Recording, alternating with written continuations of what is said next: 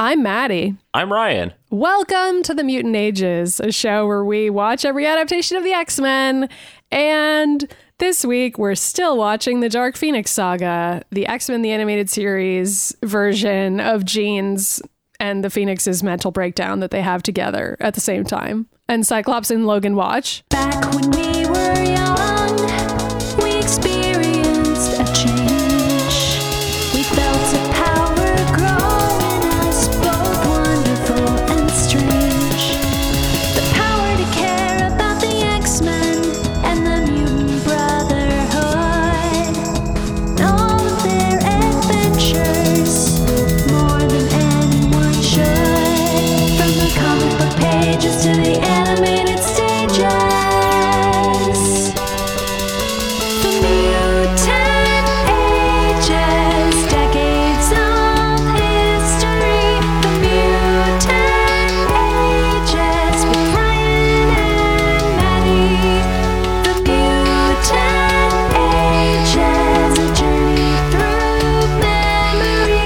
The Mutant Ages with Ryan and Maddie. This is a great episode. I mean, okay. It's kind of Hold great. on. I don't know. I mean, it's great in that way that I think like the Gambit origin story episode's kind of great. Although that was like totally let's wacky. And not this hype is at it least too much. I don't know if we No. can reach that level of amazingness with this podcast.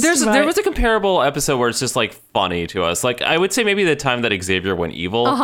And it was like interesting to us because we're like, holy shit. But it's the same thing where it's like all melodrama, especially from Jean Grey, monologuing sentences that make zero sense, by the way. And also Scott and Logan and Xavier. There's a lot of Scott Logan moments that Ryan was also- very excited about, understandably. In this That's not even what I'm talking about. Just like all the drama between like The three of them? There's so many. Okay, this is like right after Jean Grey is like the Dark Phoenix. Oh my god. Previously on the X-Men, we gotta Yeah. run it down. We gotta run it back. We gotta go over what's happened on this show. Okay, so this is also confusing too because this version of Jean Grey as a Phoenix is kind of different from the original origin story of the comic books because of all the retconning they did. You know what I mean? Oh, like so after the fact in the comics, you mean? Where they're like, because, like, it's an this is, alien like- force, et cetera, et cetera. right, Whereas in because this you know how like version, originally it wasn't so like in the comics it was just Jean gets a power up and then they retconned it literally a full decade later, and then this show had to combine those two ideas while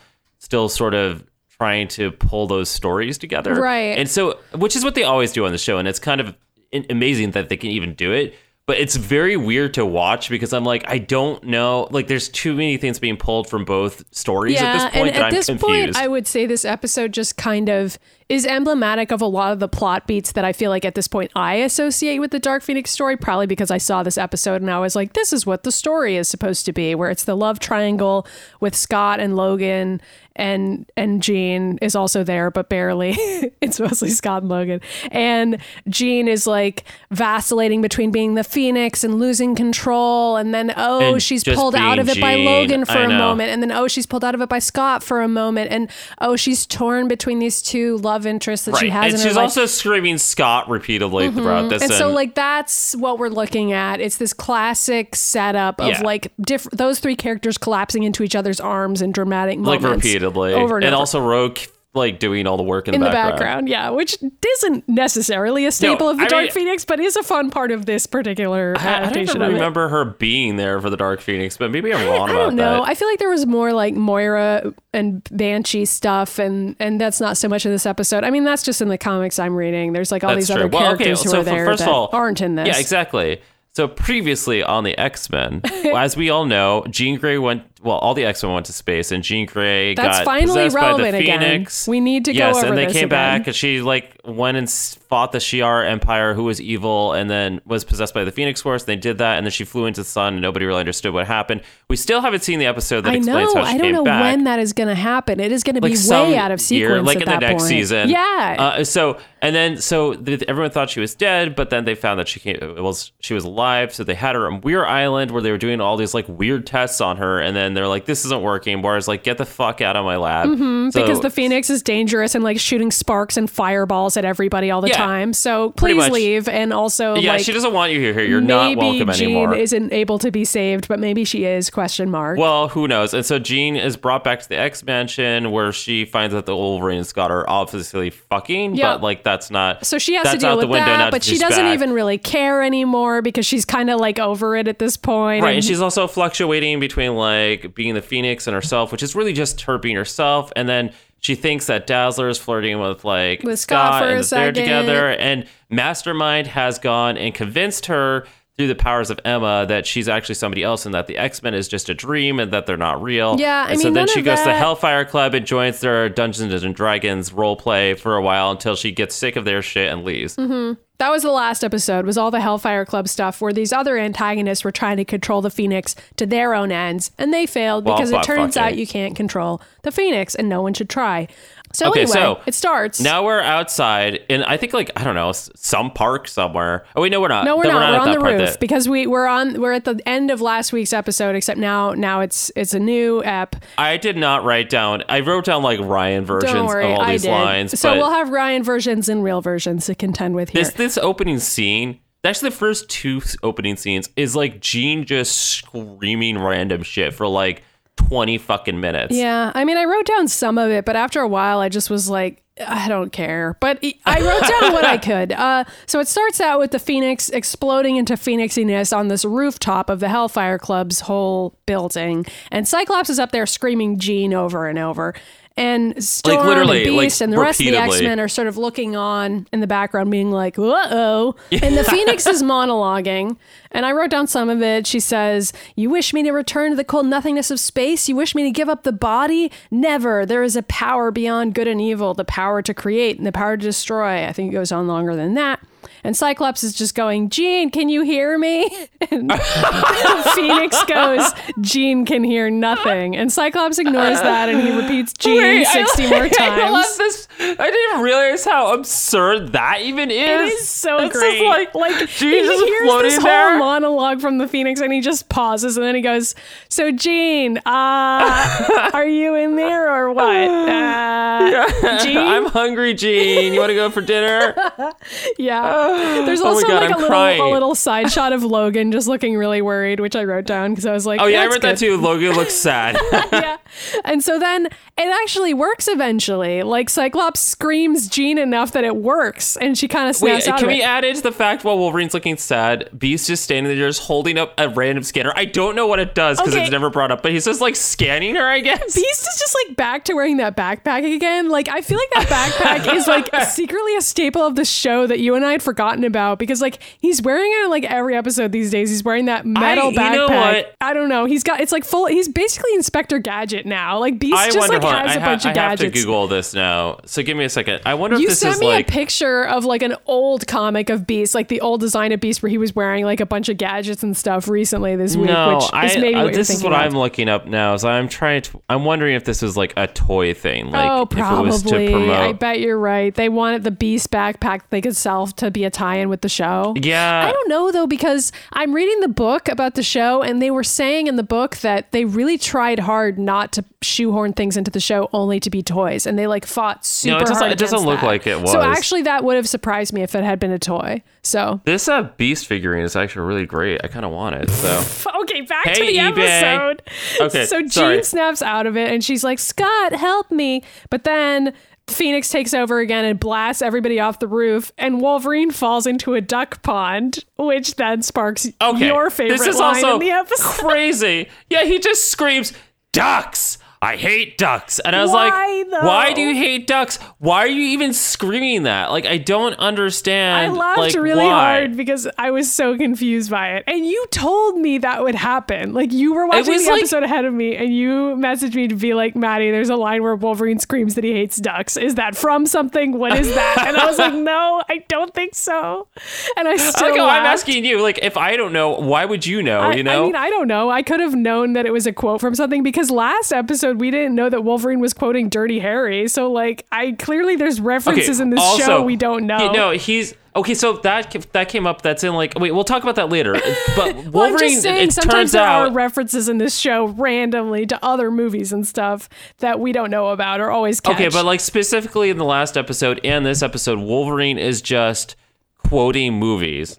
Yeah, like, I mean, I don't even know why, though. Like, this is just something they're trying for him, is just to make him seem like a badass, I guess. No, and I think it fits his character to be somebody that's also like secretly a movie buff. Yeah, like he doesn't like have a lot of nerd. memories, so he's just like watching all these movies to try to like remember what it's like to be a person again or something. Yeah, and he's just like, I have amnesia, and we're like, okay, calm down. I would buy that Wolverine will watch movies by himself to like deal with that.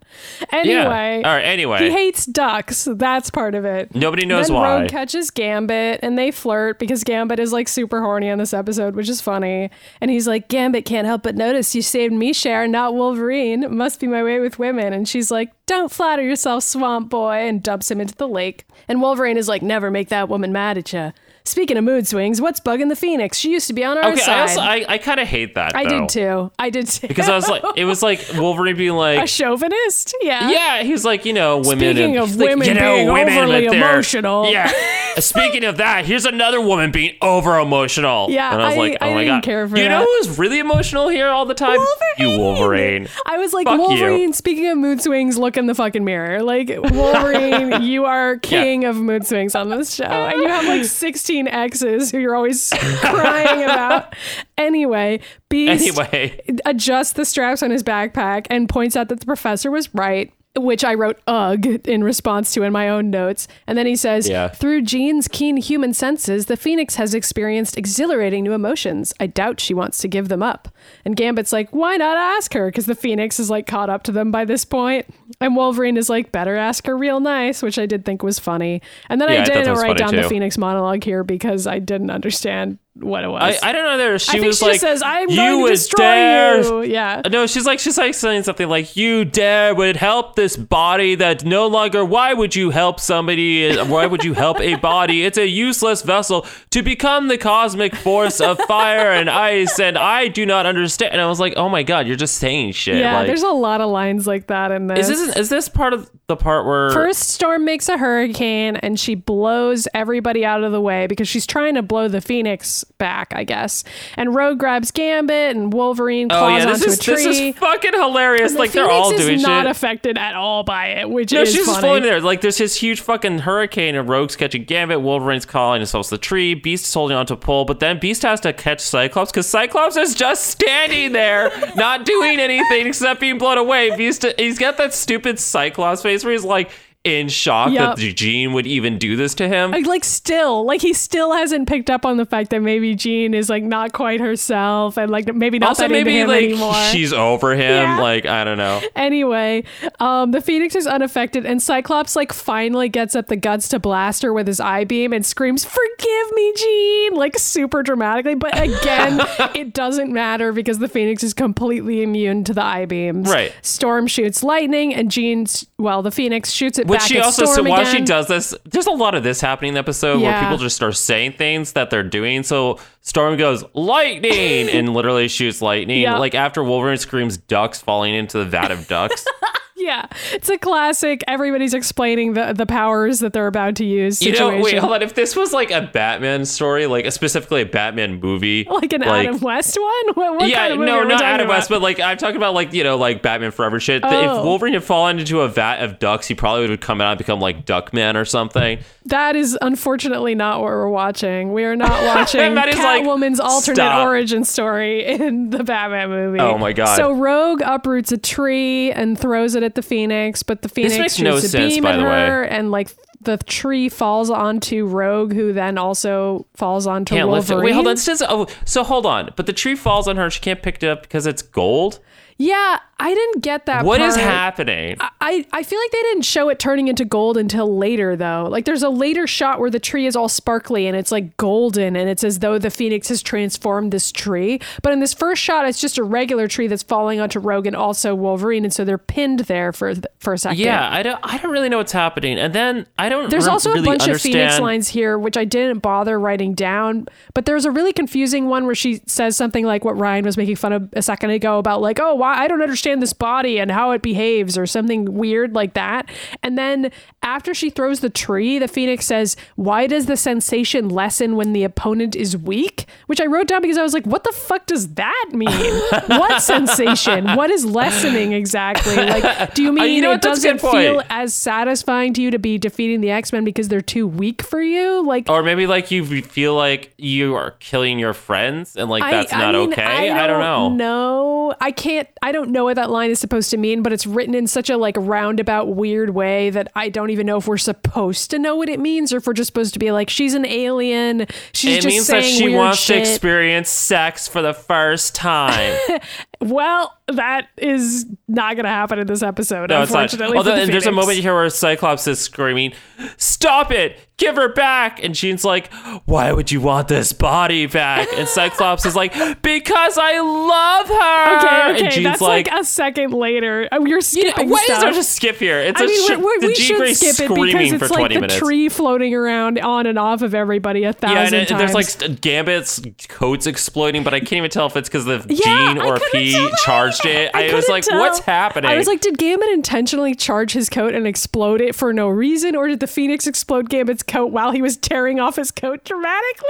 Like, why? Like, also, like, why is Gambit taking off his clothes? I don't know. Nobody It's knows. really Because funny. Gambit's still horny for Rogue here, so. Yeah. So anyway, there is then the scene where like Rogue flies up and sucks in the Phoenix's powers for like a second, and the Phoenix throws her off and is like, "This I is forgot too all easy." that even happened. It's 1 second. I mean, all of this stuff the Phoenix defeats in 1 second. Also, why did Rogue think that was going to work? I She was don't like know. so like hearty about it too. She was flying up there and all like, I'm gonna "Oh, just get this. Yeah, she's like, take a piece of this when I take your mind. I'm done with you because I could just tell. It's like, we already know you can't do that, Rogue, because like she's a cosmic entity. This isn't like Yeah, this isn't like a mutant Touchathon power that you over can here. steal. This is like an actual literal entity, and if it entered your body, we'd be just as fucked. So like that isn't even a good outcome anyway. Why? Yeah, and also like the Phoenix is just annoyed by all of it. Yeah. And Rogue's like, why didn't it work? And we're like, okay, Rogue.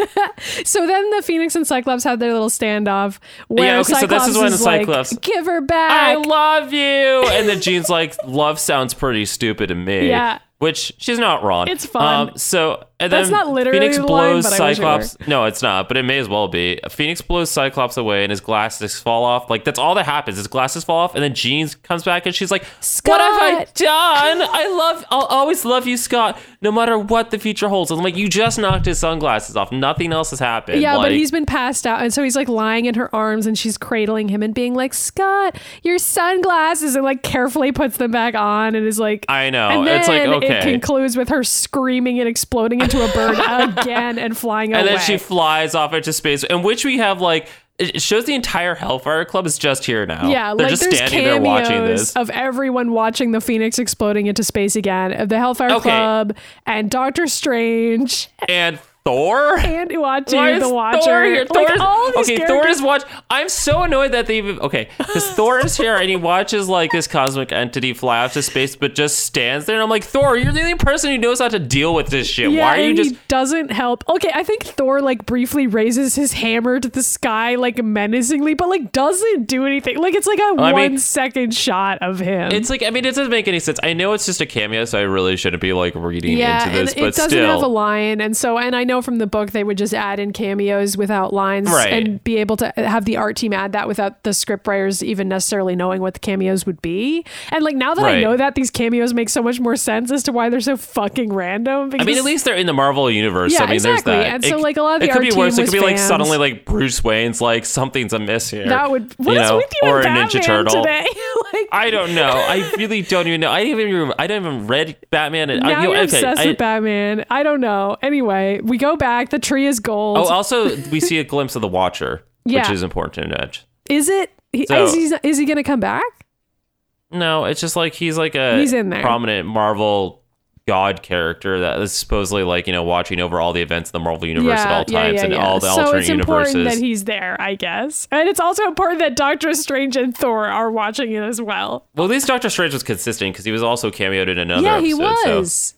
But he's not going to like show up, I don't think. There was some artist on this team who really liked Doctor Strange. I guess so. Anyway, back to the tree, which is gold, and Wolverine staring at the sky saying genie to no one. Wait, also, isn't there a part here where the Phoenix literally just explodes and like there's like an explosion that goes around the Earth? I don't really understand That's what's the next happening scene. there. The Phoenix just becomes a comet basically that explodes, like basically a nuclear bomb that you can see from space is seen. And then like you see her flying off into space like a shooting star basically. But this is like past a Maddie's million favorite planets. scene right here in the entire episode. This is like a scene written for Maddie, I feel like. Wait, what? What do you mean? This fucking scene with the two Shi'ar guys? Yeah, who that's I just had like to just look talking up? like it's just like being like a Shi'ar like Star Trek episode. Okay, I like Star Trek, but this is crazy. Like I wasn't like, I don't know. I guess it's fine. I guess it's a scene I liked, but I was still like, why are they I was introducing laughing these really two hard. No, I don't know. random characters? They're just standing there, by the way. It's like two Shi'ar guys like on a ship, and they're just going, "Oh, our jobs are so boring, and we're stuck here monitoring this star system, and there isn't even Aladdin's castle here anymore." Yeah, It's like it actually is kind of like a Star Trek-esque premise where like a couple of side characters are like, oh, this is boring. And then like something crazy happens to them to interrupt things.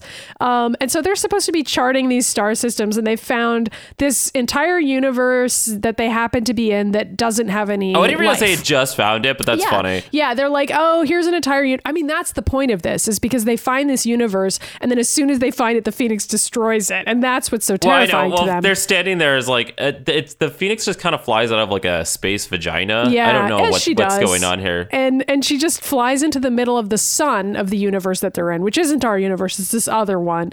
And she I thought it enters was ours for a second. I was like, wait, what's happening? No. Did everyone just die? That's because you were probably spacing out during the like stupid dialogue that didn't matter, where they were establishing that this was a different universe, but like it doesn't really matter because none of this is going to come back. Okay, and then that Shi'ar guy walks over and he's just like, according to my readings, that creature is alive. And I was like, what readings?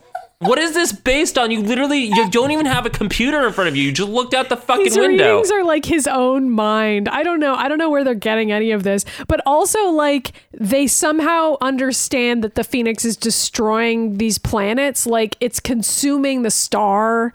The sun. That's what I mean. It's like they can tell that go somehow. into extreme detail, and it's like, how do they know any of that? And they don't really animate that, so it's kind of weird. But I guess that's because they just couldn't animate it or something. So like we're meant to assume that she's destroying all these planets or eating these planets or something. And there's a fun shot of the Phoenix just like casually slicing a wing off of their ship. I wrote that down. And then that's the scene where like all the people fall. There's like a full animation of everybody just like falling down. Yeah, which is enjoyable. And then they all start panicking and they're like, connect me with the Empress. And we know these are Shi'ar Empire characters because they all have the exact same haircut as Lilandra, and she's their Empress now. And so they contact her, and Lilandra is like, don't pursue, return to me now. That thing's fucking crazy. Yeah, and then Don't she do it. calls Gladiator over and is like, assemble the Imperial Guard. Actually, before that guy on the ship's like, because the ship left the universe as it happened, and then they like turn around because he's like, we have to go save other universes, and the other guy's like, are you fucking crazy?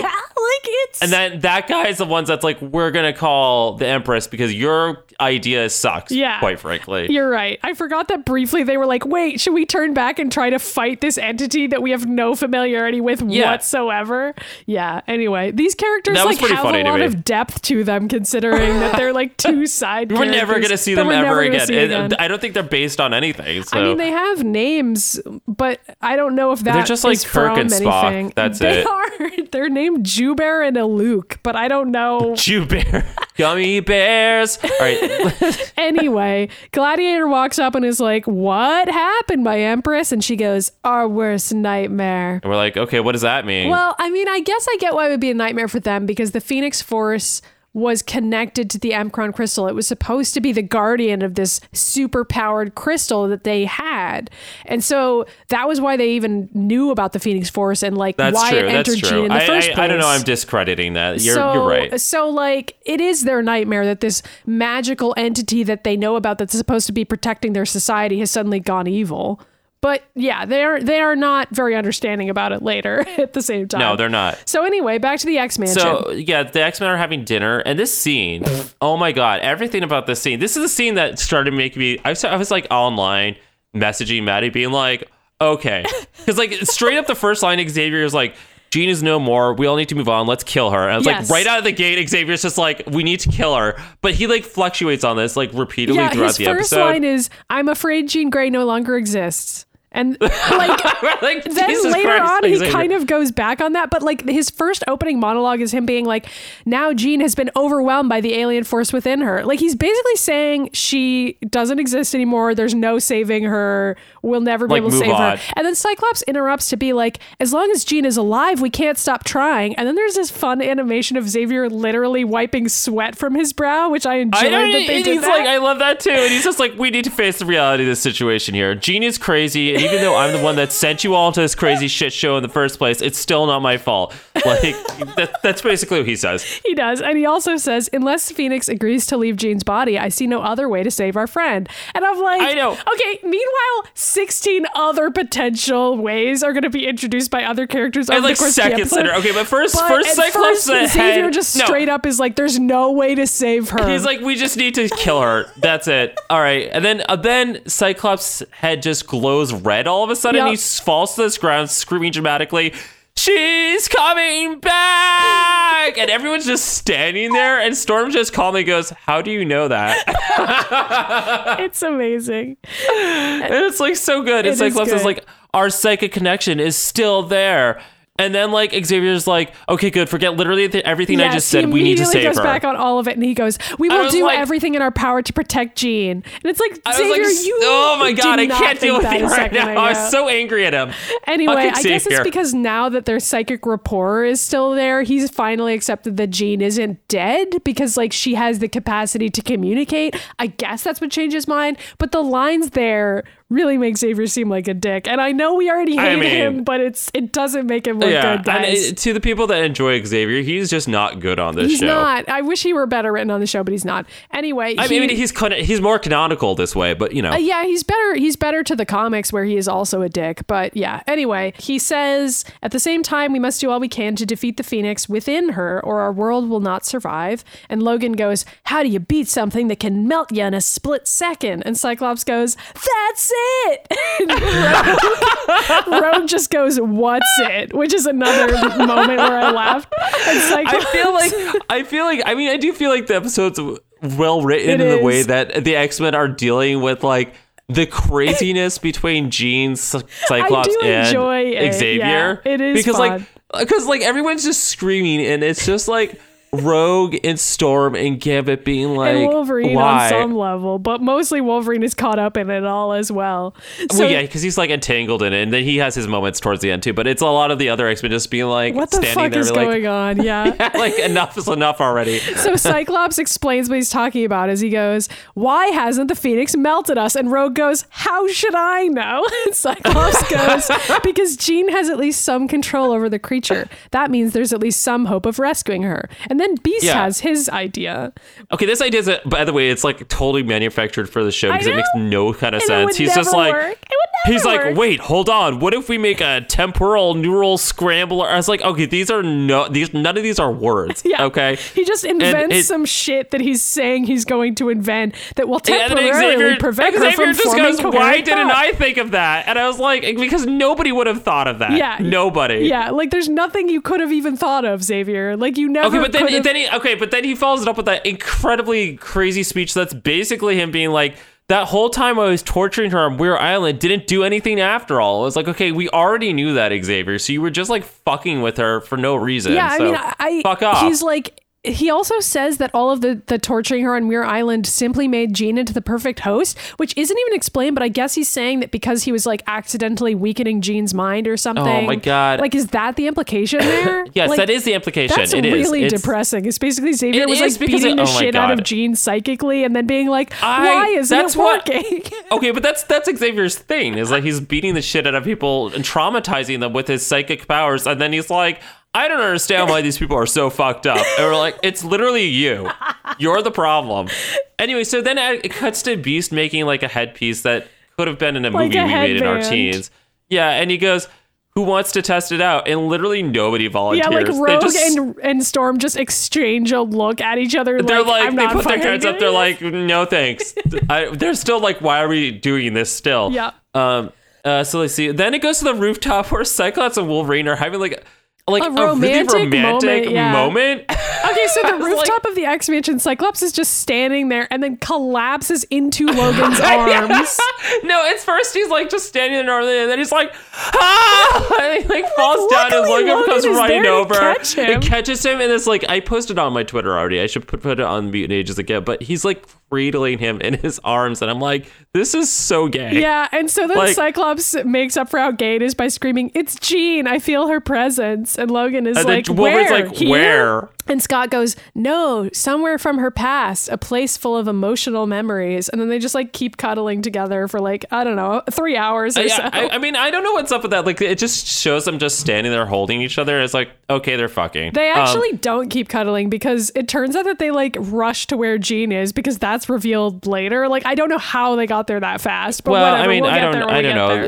there. That's its own thing. So they're going to Jean's childhood house, Well, and Jean Jean's is going there, and the Phoenix is going there. She's in her Phoenix costume. She runs in, and she's like, it's almost like she's reverted, which is To a interesting because child. she's. It's such a spooky Yeah. scene. I liked it, but it was like really unnerving in a cool way. Like there's this This is one creepy of the things- lullaby okay. music playing, and Jean is acting like a child, but she's like wearing this beautiful, sexy costume. So I it's like, know. whoa, it's really Okay, but see, weird. the thing is that like they definitely pulled this scene into the X-Men 3 movie, and I'm sure there was like an earlier version of the script where it was more like this scene since they just copy everything from the animated series. Yeah, and they've said like, that. Like that's not even. And when I remember seeing the previews for X-Men 3, I saw her in what was clearly going to be her childhood house. I was like, oh my god, they're doing that scene. Instead, it was some other batshit insane scene where she just like killed Xavier, which, you know, that's fine. But also like that was like her final scene in the entire movie, and then she just was like a background character. And like also she didn't have a spooky moment where she was like running around being like, Father, are you here? Yeah, You know, which it is was what she just her does. sitting in Like the she kitchen. sees her childhood cat, Prometheus, who hisses at her and doesn't recognize her, which is spooky. Yeah. And her parents aren't home, and her sister isn't home either, I guess. And so she's like running around the house screaming, "Daddy!" And it's like really fucking creepy. And so then It she is walks creepy, into and her then she own goes to her bedroom. childhood room. But by the way, there's a poster in the background that's supposed to be a band poster, and it's called The Meatballs, and I laughed really hard at that. That's great. And she does a little pirouette when she enters the bedroom, like she's like a little girl again, and then like flings herself onto the bed. And she also grabs a doll that is a Cyclops doll. Did you notice that? I know. I've okay. First of all, I've remembered that since I saw the series like in the 90s. is I was like, that's so. on the And it's like nose. so. It's not even that it's like on the nose. It's on the nose to the point where she literally touches his nose Yeah. and it squeaks. And I was like, okay, this is like a metaphor for it being so on the nose. And by that's like on it's the a nose. Cyclops doll, I don't mean like an X-Men doll. I mean like an actual like the monster Like the of monster, Cyclops. yeah. So it's not like literally Scott, but it's like, oh. Anyway, she hugs the doll and she starts crying, which is I know, which is sad. like kind of dark. And then a car pulls in the driveway and she goes, "Daddy's home." Yeah. And she's like running downstairs and this really sad scene. And then so like she runs outside. It's sad and then, because then okay, as but she's then, running like, outside, we see Gambit and Professor X in the like background. all the X-Men and like like every X-Men ever and her family were just in there. She didn't see any of them somehow. And then as Jean runs outside, and it's like really misty and spooky outside, and you can't see who's in the car yet. And then the car starts pulling We never away do. again. It's Cyclops. We do. At the very end, it's we revealed that do? it's Cyclops. Oh, I didn't even remember catching Yeah, that. That's he steps out of the car, which I was like, that really casts a weird layer on things. Like Cyclops mean- was the person she was screaming "daddy" at the entire time. And also like the person that he was fucking with her. Like, okay. Yeah.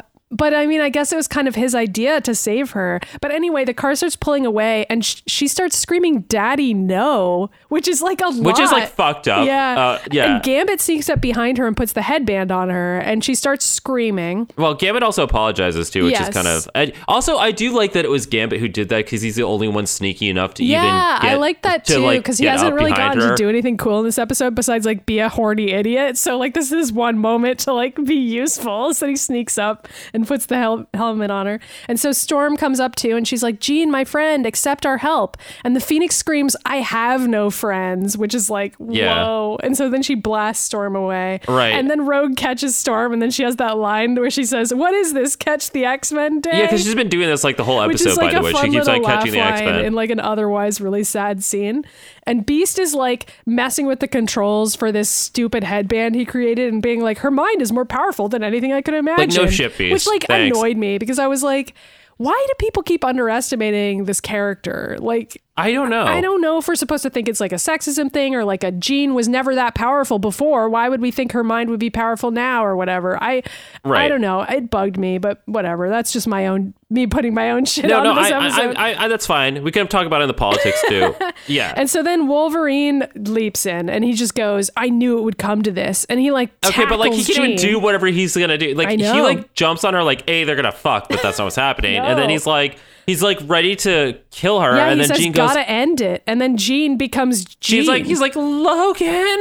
And Logan goes, Here we go again. Jean. And then it's like, Okay, there's so many times it's it's fucking Scott and Logan going, Jean. It's like, oh my God. And so stop. then Jean is finally Jean again because now that Logan is straddling her, she's suddenly come to her senses. And she goes, do it quickly while I still have control. Stop her Are we talking now. about them fucking It's hard or to say, killing her? But we It's are a little talking hard. about her being killed. And so Logan dramatically rears back with his claws and he screams. And then he's like, I can't. And it's like, oh my God. Yeah. And then she's like, please, if you truly love me, don't let her. You should have destroyed me when I had the chance. And I was like, whoa. Yeah, the Phoenix comes back in that moment and blasts Wolverine away and takes the headband off and just melts it and goes, I know, which I think now is we'll awesome, play by the on way. my terms, which is a fun line. And she levitates Yeah. everybody into the air. And then that's when Cyclops gets out of the car. Oh my God. Okay, so that's when Cyclops is like, but I still love you. We all do. And then now Jean's going, Scott. And I'm like, oh my God. Everyone stop yelling. Like, everybody's names are being yelled dramatically left and right. Yeah. And I'm like, And kind of over Cyclops it. goes, I know you're there, Jean. I can still feel you. You cannot destroy your friends. You love us. You love me. And then after Jean says Scott 60 more times, a blue beam of light suddenly appears near her head and like pierces her mind basically and knocks her out. Right. And then Xavier rolls up in his chair and he's like, hey, And he's everybody. doing it. He's did like, I it. could have done this the whole time, FYI. And we're like, What fuck off, Xavier. the fuck. Okay, so apparently he had the power to do that. I guess whenever she goes into Jean mode, but she's already been No, okay, flickering but then in and out this whole fucking time. scene though, because then he turns while he's controlling Jean, he turns to Cyclops. He's like, quickly, Scott, kill your wife. Oh and we're my like, God. Jesus Christ. Yeah, he just says, I'm sorry, Scott, but I had to attack her mind while she was distracted. And Scott goes, as long as I've got her back. And Xavier interrupts, I've only stunned her. The creature inside her must be destroyed now. And Scott goes, no. And Xavier goes, now, before she. And then the Phoenix comes back and goes, recovers. You're too late. But I guess the implication there that was what you were saying is that Xavier's like, hey, you need to just kill her. Like, I know, that's crazy. again. And it's like the people he's delegating this to are the people who's like in a relationship with her. And they're like, he's like, Scott, I don't care about the PTSD. I can brainwash it later. Don't worry. Like, Gambit would have fucking done it. Like, let's be real. Like, Gambit would have just killed her if someone had I know. asked.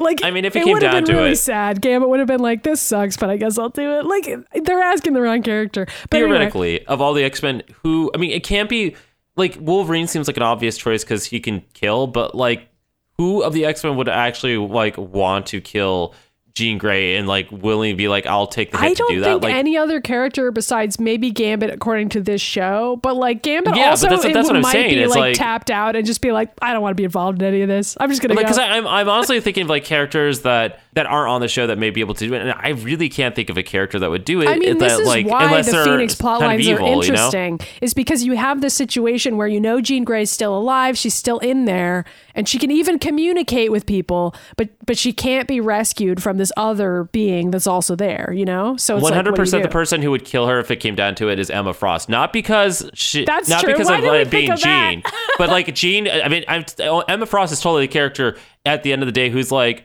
we need to kill this person so the shit stops, I mean, and then I she feel does like there's it, and then everyone's like literally lines mortified. in Phoenix End Yeah. Song where she basically is saying as much as that. Like, I don't remember all of that comic, but I know Emma is That's a like the good voice comic. of reason in that comic, being like, We need to fucking deal with this problem.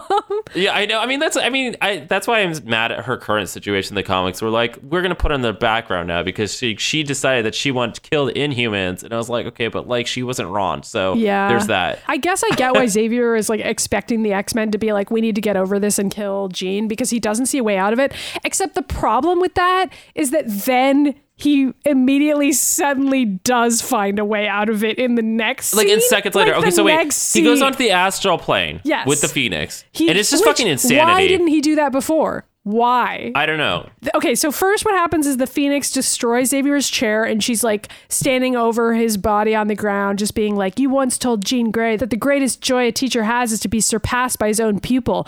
Enjoy! Which is a fun line. And then Xavier just suddenly uses his own mind powers again and then they're both on the astral plane. And I'm just like, Xavier, if you could do that with the Phoenix this whole time, like, why didn't you just do that? You do it? Because as soon as they're on the astral plane, Xavier can walk and he's like mega powerful because it's his astral version of himself. So he has all these mind powers. So like, you know, just like Xavier makes himself bigger than he actually is. Yeah, he makes himself super big and he like makes himself armor and stuff. And so like the Phoenix is making all these rocks fall on him, but it doesn't really matter. They're basically like, they're not evenly matched. He's basically being beaten and he keeps trying to defeat the Phoenix and bind the Phoenix again and he can't do it. And then eventually he figures out that Jean, since she's still fucking alive in there, he could ask her for help, astral plane help. And he like how Xavier just figures that out. It takes him forever. He's like, wait, it takes him this entire episode. Is in her body? Or like, that's surprising. Technically several weeks of time. Like he was on Muir Island for however long with Jean, doing jack shit apparently. Like he could have just done this, but didn't. Yeah. Like why not? I don't know either. He's just a piece of shit. It's anyway, Charles he Xavier. says, help me, Jean. And then the world finally starts attacking the Phoenix because it's like Jean's mind making it fight back. Right. And then between Jean and Xavier, even though we don't see Jean per se, Jean is helping Xavier to bind the Phoenix inside of Jean's mind. And then in the real world, they both collapse to the ground. Cyclops grabs Jean. I know. Oh my God. I think Storm screams Professor and she catches something like that. And then Xavier says, the Phoenix is contained for now. I could never have defeated the Phoenix if Jean herself had not helped me. The strength of her mind is truly awesome. And I was like, yeah, it is, idiot. And Jean wakes up and she and Cyclops have the cute moment where she's like, hey, Four Eyes. And he's like, hi yourself, Tiger. And then the Shi'ar show up. Like the whole fucking spaceship. I love that the spaceship floats. I really enjoy the fact that Jean's family doesn't question literally any of this. The X-Men or Jean being possessed by a cosmic force. And then there's like a spaceship that shows up and they're just like, sure. Then the comic that I just read, Jean's parents are like visiting Jean and she like suddenly gets all Phoenixy and Xavier's also there and they're like, Professor, is this the shit that flies at your school? And Xavier is like, I have to go. And it's like really funny. But anyway, the parents, Jean's parents are like not cool with it in the comics, but I know they didn't have time for that in this show, which is too bad. You're right. It would have been more fun though if they'd had a scene like that. Anyway, the Shi'ar are there now, and they like teleport down, and Lilandra's there, and Xavier's like, Lilandra, what's the meaning of this? Why didn't you contact me telepathically? She just ignores him. She's like, we're here to kill Jean Grey. Yeah, she's like, hey, we're here to kill Jean. That thing you wanted to do, we're gonna fucking do it. It is the decision you know what's really of the funny High is that Council, suddenly blah, blah, everybody blah. looks so shocked that is the suggestion being Xavier made. I'm like, goes, what did you spend the whole this. episode doing? Yeah, and it's like, Xavier, you wanted to kill Jean like 10 minutes ago. Like you specifically not even. Like maybe were 5 seconds Scott, ago. Could you kill Jean real quick? I think you still do want to kill her, but you just can't now.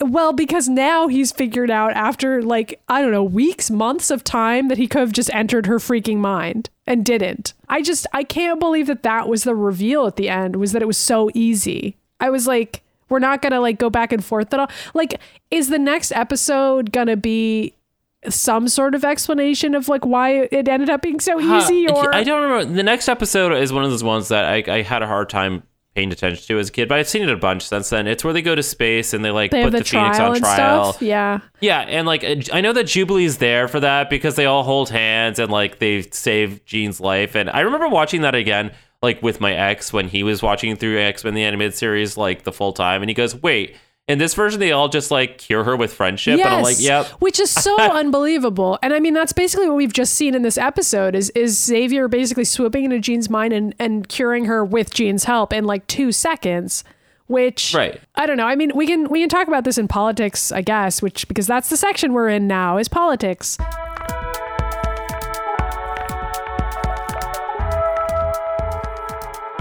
I think what's interesting about the Phoenix storylines in other media portrayals of them, like the comics and just like some of the other ones, is when Jean can never fully control it, and it's like not something that can easily be solved with just like a father figure swooping in and being like, well, honey, why don't you control your emotions? And then she just does. And then that's Yeah. it for the rest of the series, is that Jean is like, you're right. That was just a weird, hysterical couple of months I had there. And it's a good thing I had good old Daddy Xavier to get me to cut that shit out. And now I'm just going to be fine after this and just go back to being underpowered Jean again. So, okay, but like the whole thing that I mean, that now they're talking about like Xavier as her like father figure, like that shit is so weird in the comic books because like it's eventually revealed that like Xavier has been in love with her like forever, which is fucked up.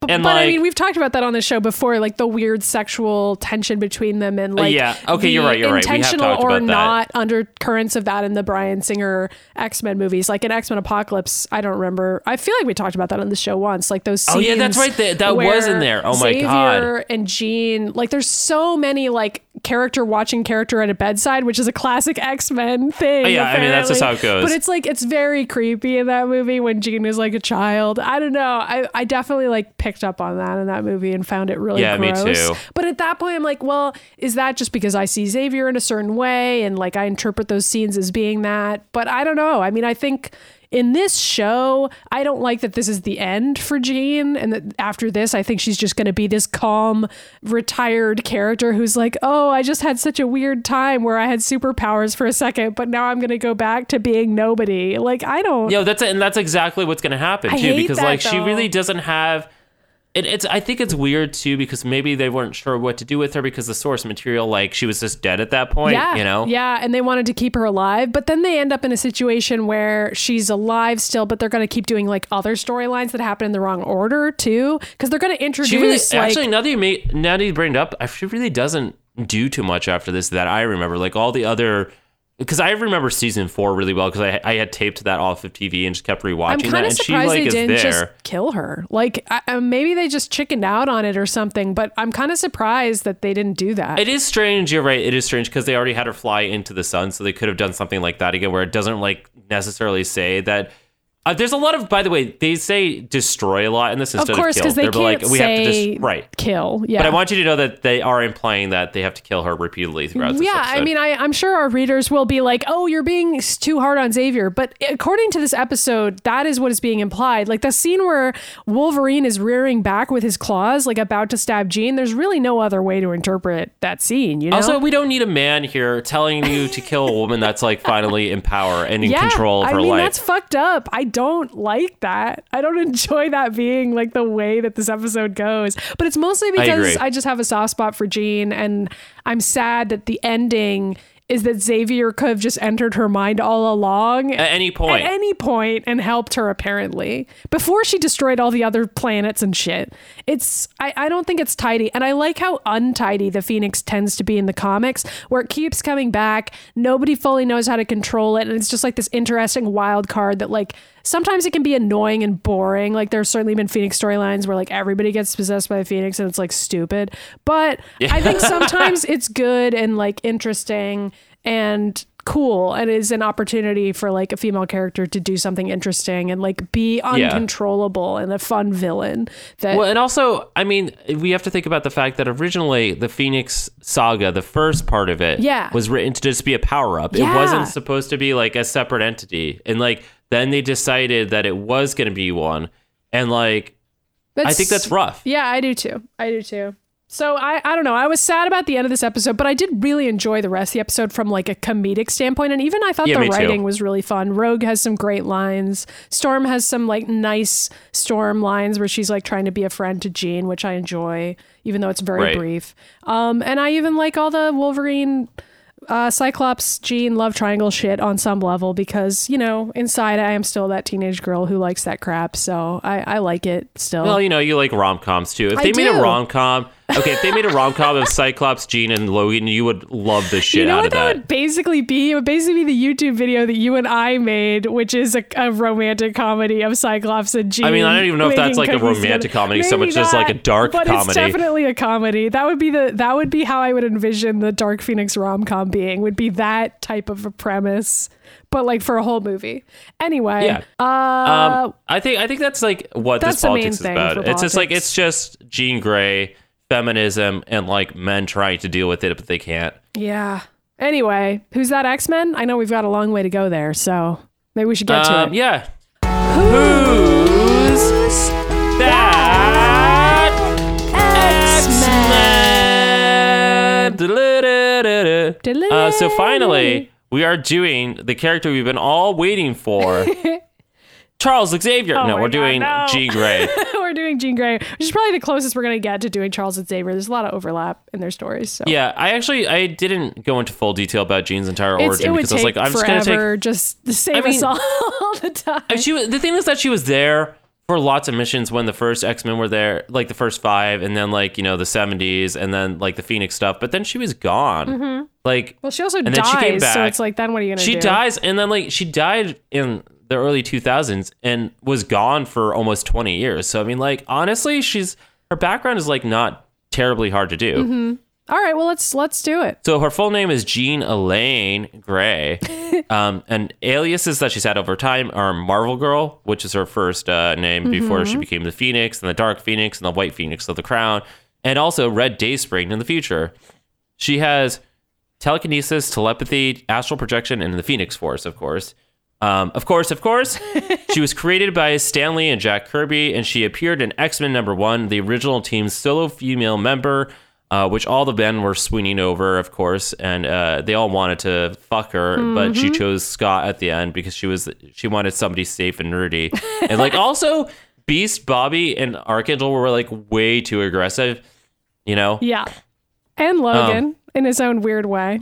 Although they had kind of like a fighting relationship in those early days. Well, but also he wasn't there yet at the beginning, so well, it was just the original and 5. Logan knew each other before she started dating Scott, though. Remember? No. Because I've been reading these, and I was like, it's so crazy to me that Scott and Jean still hadn't gotten together by the time Jean was already starting to get these Phoenix powers. They were still in this weird will-they-won't-they okay. pattern.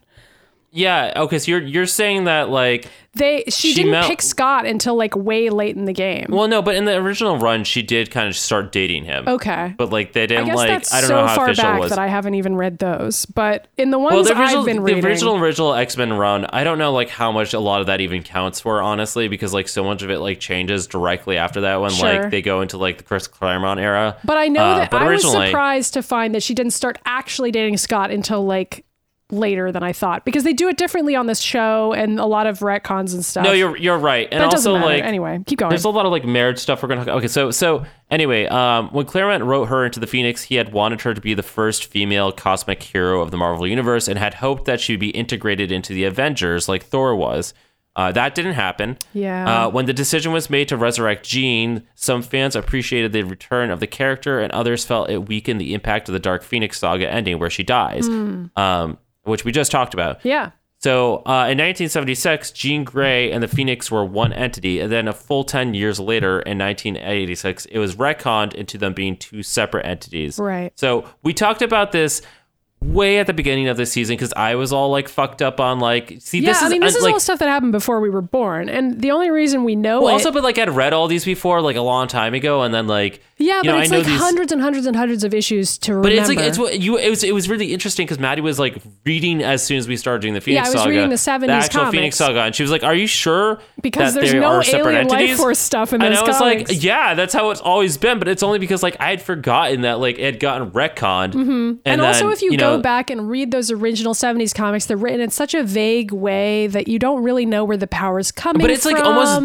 that story is so much better that way. I know, it's really cool. And you kind of are like, is it all just Jean? And that's really exciting to think about. Or is it this other mysterious power we may never know? And it's like sort of purposely left and it's vague like, or in she a gets a fun power way. up and she finally stands up for herself. Yeah, you know, which I like, think is a fun way to read it. And we got a really fun reader mail. I don't remember who from somebody explaining all of this and being like, actually, that was retcon that was added in the 80s, because we were confused about it at the time. we were confused. I was like, I don't.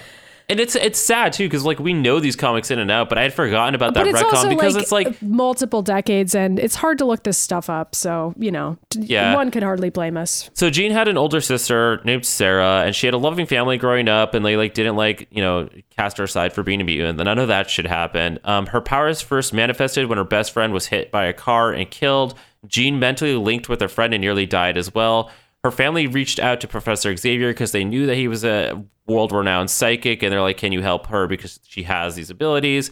And so he gets there and he blocks her telepathy for a while. Like, she just like turns it off until she's older and able to like control it and use it. And he recruits her to join the X-Men. Mm-hmm. Another child soldier. Yeah, why not? And then I talked about how the original X-Men of the team wanted to bane Jean, except Bobby was faking it. And then she kind of chooses Scott. And then like years later, she meets Wolverine. That's why Bobby was so aggressive, because he was really overcompensating. I know. He's like, you're so hot. I want to fuck boobs. you. I love boobies. It's like Ryan when he's 13. Anyway. So then eventually Wolverine was introduced in the store into the comics, and boy, does she want to fuck him. And like, who doesn't? I mean, like, she's not on the Ron. And then this is all the stuff that we basically already know at this point, where during a space mission, the X-Men space shuttle is damaged and Jean pilots the shuttle back to Earth. She's exposed to fatal levels of radiation, which at the time we thought is what gave her the power up. Determined to save her friends as she dies, she calls out to help, anything to help her. And at the time, it wasn't established that the Phoenix Force answered her until later, but like in the retcon, that is what happens. Yeah. So basically, she just falls. They crash and they think she dies. And so here's the difference. She still plunges out of the water after the plane crashes. There's all that stuff, and she has the costume change. We talked about that on the show because I was reading those. I'm not going to explain. I'm going to tell it as it is without knowing what the Phoenix Force is yet. Sure. Okay, so and then do the retcon when we get to the retcon. So basically, Jean crashes the space shuttle into the harbor, and it saves the X-Men, and then she comes out of the water and she screams that she's Phoenix and she's life incarnate, she's Jean Grey. And during the time of her being the Phoenix, she becomes corrupt with her first taste of evil and becomes a force of destruction. And it's everything that we're seeing here, where she's like destroying star systems, and she's like enjoying like talking back to Scott and taking what she wants, and she's just like, everyone's like, oh no, she's gone evil, but like really it's just Jean with the power up standing up for herself, or at least that's the way we were made to think it at the time, because the Phoenix Force was just her screaming, I'm Phoenix. Yeah. So Logan and Scott are sad and all that, and Jean's personality finally manages to take control, and the Phoenix decides to kill herself to ensure the universe's safety, which is like Jean killing herself, and Scott and Logan are sad, so that's when they start fucking each other instead. Which is canon. Right. After the Phoenix Force disperses into its original form, Mr. Sinister creates a clone of Jean, which is Madeline Pryor, to fall in love with and fuck Cyclops so they could eventually harness the Phoenix Force and have a kid together, which is Nathan Christopher Summers, a.k.a. Cable. Yeah. And that's what you need to know about that. And then 10 years later, we're going to jump into the retcon now, where the Avengers find the Phoenix cocoon at the bottom of the bay and bring Jean out of it. So what they then retcon saying is that Jean never was that entity at all. Yeah. Like, period. So she like the whole Phoenix and Dark Phoenix thing wasn't even Jean. It was just this cosmic force that took the form of Jean. But all that mouthing off, that wasn't our good old girl Jean Grey. No. And when she was calling out for somebody to help her, it was the Phoenix Force that answered, and it protected her and put her into a cocoon at the bottom of the ocean or the bay. Sure. And it's like, I mean, honestly, I hate this. I would have much preferred if it was just that it Jean. wasn't supposed to be that. I retroactively hate it. Yeah. I grew up thinking that was what it always was. But now that I know that it could have been something like more interesting and like with a lot more tension, if it's like really Jean doing that stuff, it's like haunting, because it's like, whoa, like Jean is kind of an evil character potentially, and like, what's her deal? That she's evil. Like, so she's just like, finally stands up for herself and is like, I'm gonna do whatever fuck I want. Fuck you. I'm not just like a woman. Evil. Like, I don't even mean it that way. I just mean she's a more interesting character, and like, it's too bad that they instead were like, nope, that was a weird alien thing. Jean's No, great. I know. It's like, I liked it better when she was just like, I'm strong. I'm a strong woman, and I don't need anybody. Like I should be able to do whatever the fuck I want, and I'm a powerful character on my own as a female character, and like that's just not what happened. So Yeah. So anyway, so Jean comes back to the X-Men and they're all surprised, and she convinces them to branch off and do their own vigilante team, which is the X Factor, and that's just the original 5 X-Men where they run around doing that. That's around the same time that the Brotherhood of Mutants are working for the government, and it's weird. At some point, Jean faces off with Madeline Pryor after Madeline has gone crazy and become the Goblin Queen. And at this point, they're only doing this because they can't have 2 Jeans running around. I know. And I guess because they Chris look Claremont didn't identical and everything, and like it's too much. Right, but I guess she wasn't even supposed to be a clone initially. I don't really even know. I think they just wanted somebody similar for Scott to date. Yeah, it's kind there of are like all these like weird contradictions with that, where like sometimes people think Madeline Pryor looks identical to Jean. Like other people pointed out the comic book retcon there, where like characters don't always seem to think that Madeline Pryor looks identical to Jean. Have you seen people exactly. point that out? No, Anyway. I've seen that. It's that's the point. It's and a like problem. I think originally she wasn't supposed to be, Yeah. and then they were like, actually she was a clone by Mr. Sinister. Ha ha. Yeah. Anyway, so It's fine. Jean manages to survive fighting Madeline by absorbing the remnant of the Phoenix Force from Madeline and recovers everyone's memories, including the Phoenix, and then blah, blah, blah. And that's goodbye, Goblin Queen. So Cyclops proposes to Jean after that, and Jean rejects him because she doesn't love Cyclops. Hello. And then later on, Jean meets her child from an alternate future, which is Rachel Gray, who's a major component to the X-Men universe at this point, and she also rejects her. And then later on, when Jean joins Storm's X-Men Gold team, she takes to using just her name as Jean Grey instead of like Marvel Girl or the Phoenix. And Wolverine is all happy to see her, and he's like, "Hey, just remind you, we have unfinished business, where we have to fuck."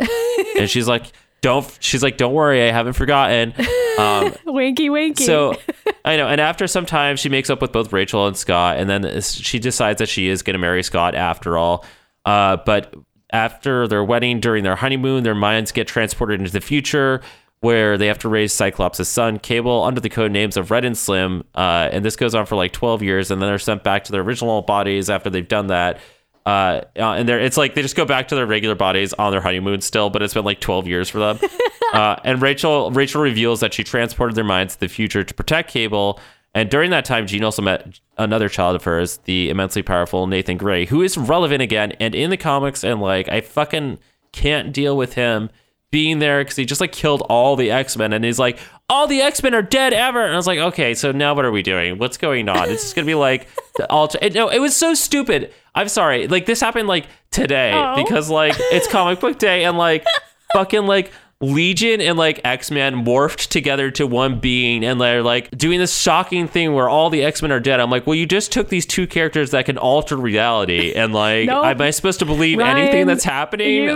You are talking to me, a person who was very cynical earlier this week when everyone was like, Spider-Man's alive about the freaking Spider-Man trailer. I was like, guys, really? So, okay, yeah, that was I forgot that it already happened, and I was like, what the no fuck? one is You all ever know dead. he's gonna be alive. In honor of the Phoenix / Jean Grey episode Okay, of but the do you show, remember when they fucking okay, this is when like everyone was so emotionally like traumatized by the end of Avengers which Infinity I War. understand, And I was like, but if you read but comics, I was also like, it's they're so like, I hard can't to be believe Black traumatized by Panther it. and Spider-Man are dead. And I was just like, you guys already know that they have a Like Black multiple Panther picture deals. Like they announced Those dates that those actors movies have are coming signed out. contracts. Like, Yeah. it's gotta be fine, And also, this movie started with literally a line that's like, "These Infinity Stones can change time and reality." It's like, okay, well, great, And we know where Doctor this is going. Strange like saying 60 times like, I'm figuring out the best possible outcome for this, and it's gonna be a snap of my finger. Whatever. Anyway. I know, it's like, it's ridiculous. And also, I'm not sorry even to knocking change it. the topic. My point No, is, so I'm not even knocking if a Infinity War because I actually character enjoy has that the movie. It's a good ability- movie.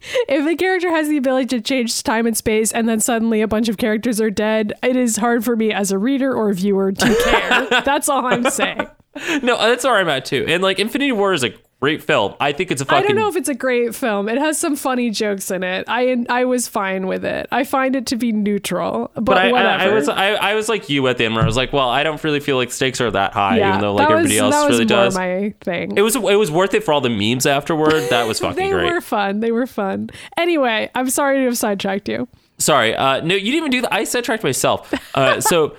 So Bishop comes to the present. We talked about this during, I think, Bishop's I think I story talked about where- like some of the stuff during that episode where I was talking about Cable's cube and the ship and shit like that too. Oh But my God, anyway. you did.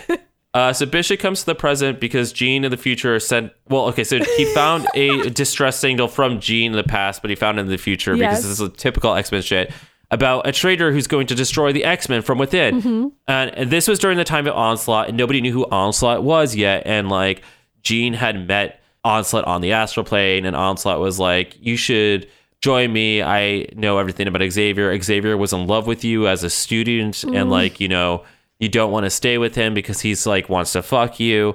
And then the Juggernaut comes to the X-Men to tell them who Onslaught is, but he has a mental block preventing them from telling him. So Jean goes into Juggernaut's mind and discovers that it's literally just Charles Xavier.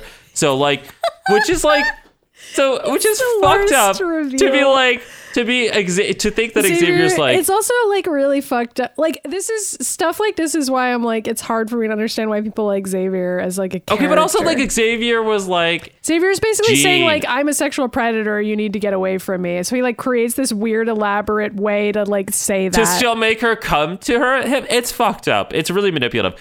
Anyway, after that, Xavier immediately calls to the X-Men together for a meeting, which is clearly a trap. And Jean sends out that distress signal then to let them know it's a trap, but it's too late.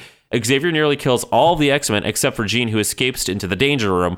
And then Jean, Cyclops, Archangel, and Psylocke go to Muir Island, where they discover the Xavier files, in which Xavier spent a really long fucking time planning out how to kill all the X-Men just in case. Yep. Which is like, okay, all of this is like why I hate Xavier as a character. Okay? I know. All of this. By the way, I got up to the comic where Xavier turns evil. That's like that episode was based The on. first time? Yeah. Oh my God. And there is a comic where that happens, but it's super brief. And like, then he just goes back to being Xavier again. And I was like, Yeah. that's kind of cool, actually. Like, they basically wrote that entire episode on their own steam. Like, I know, and it's a good inspired episode. probably by other Xavier comics, like the fact that he had all the files in the X-Men is just, well, I don't know if that had come out yet when this was written, but No, whatever. because I think this was like in the later, 80s yeah. still. Oh, so then maybe, yeah. Oh, wait, no, So- it's not. No, Onslaught was like early 90s. Yeah, I think. that's what I can't- thought. You know what? We're fucking old. I know. Okay? Like, we existed in both of those decades, and it's like almost 2020. Anyway, my point is there's a lot of different comics where Xavier is revealed to be evil that they could have pulled from for that ep, but it just Yeah. it wasn't even just from the Phoenix Saga era comics that they were pulling from, because that moment in there is like actually really brief. Anyway, continue. No, you're right. So then Jean works closely with Reed Richards to help build up defenses against Onslaught because Xavier has decided to just literally kill everyone on the planet at that point, just in case. So Jean eventually reaches us into Bruce Banner's mind to lock him in there and just force the Hulk to come out and fight Xavier as Onslaught. And after Onslaught is defeated, Jean and Cyclops open up their home to Quicksilver and his child and try to get all the X-Men back together. So like it's basically Jean who like deals with the Onslaught problem. Yeah. So but that's which is pretty cool. Yeah. And then after Cyclops is possessed by the Apocalypse, because I mean, I guess who hasn't at this point, Jean is distraught by the loss of her husband, and she discovers that she's an Omega level mutant, which is what leads her to eventually like reaching out and suspecting that Scott might still be alive, and works with Cable to free him from Apocalypse. And then after that, Jean and Scott return to the new X-Men, which is the new generation of mutants, which was like the early 2000s, right around when the X-Men film came out, and we had Grant Morrison's new X-Men. And she during that time she finds that she can slowly tap into the Phoenix Force again. Jean and Logan finally address their mutual attraction and decide it's best not to act on it, even though she knows her marriage with Cyclops is still failing. So like, you know what's just really interesting about all this is that during her Phoenix stuff, she like stood up for herself, and then when she came back and Cyclops wanted to marry her, she was like, I don't want to do that. And then, like, she just kind of, like, eventually was Waffled like, on okay, it, fine. yeah. I may as well just do it anyway. But then doesn't why, have a happy though? marriage. Yeah. You know what I mean? I do know what you mean. And like, I don't it's get to it. the point where you think about this, right? And, like, we're always like, oh, the Jean, Scott, Logan love triangle. But really, in the comic books, like, Scott and Jean don't have a lot of chemistry. I know. Like, and there are so many people who are such fans of that pairing, and like, I know, don't which is get it really. and it's like, yeah, and you know what it is? So Maddie and I, for the holidays, we shot that Snacksman YouTube video, which you can find up on our YouTube channel, which is Us Gene being and Scott and Gene, yeah. baking cookies. Our But like, interpretations of what we think Scott and Gene we would had be written like. it in such a way where they were like clearly not enjoying each other's company as a married couple, which is canon. Yeah. Like they don't. Yeah, I know. So anyway, so Emma starts counseling Scott from his apocalypse shit, which leads them into a psychic affair, which Gene finds out about and eventually confronts Emma in this huge fucking astral plane battle. And eventually Gene realizes that she still is unhappy with Scott even after all that, and that their marriage has run its course. Its relationship never really was like worth anything. And you know, that she knows that Emma does at least actually love him. And then when Zorn betrays the X-Men, she assumes her full powers of the Phoenix Force again. And when she and Logan are trapped during like Lethal Attack, they finally have their fucking big makeout session, and she dies and also reaches out to Cyclops and tells them to live. Yeah. All those pictures that you've seen of Jean and Logan finally kissing are like from that It's time. like from that, and it's like so good. Then after that, a weakened Phoenix Force comes back to reanimate Jean and the end song thing, which we were just talking about. That's actually like a great thing. It is. That's It's the one like where the Emma Frost is like, conclusion of all of those love triangles. right? Love Yeah, that's quadrangle. Love square. I know. That's That's the one where like Emma and like Storm are like, no, we just need to fucking kill her. Yeah. The end. Like that's enough of this. But it's also like it's sort of a satisfying ending to the Phoenix story. No, it is. And so like basically, you know, she's reanimated and Jean finds Wolverine and begs him to kill her. And the Shi'ar appear and they're like, oh, we noticed the Phoenix is back. We all have to kill her. And Storm and Emma are like, yeah, we know, we're on it.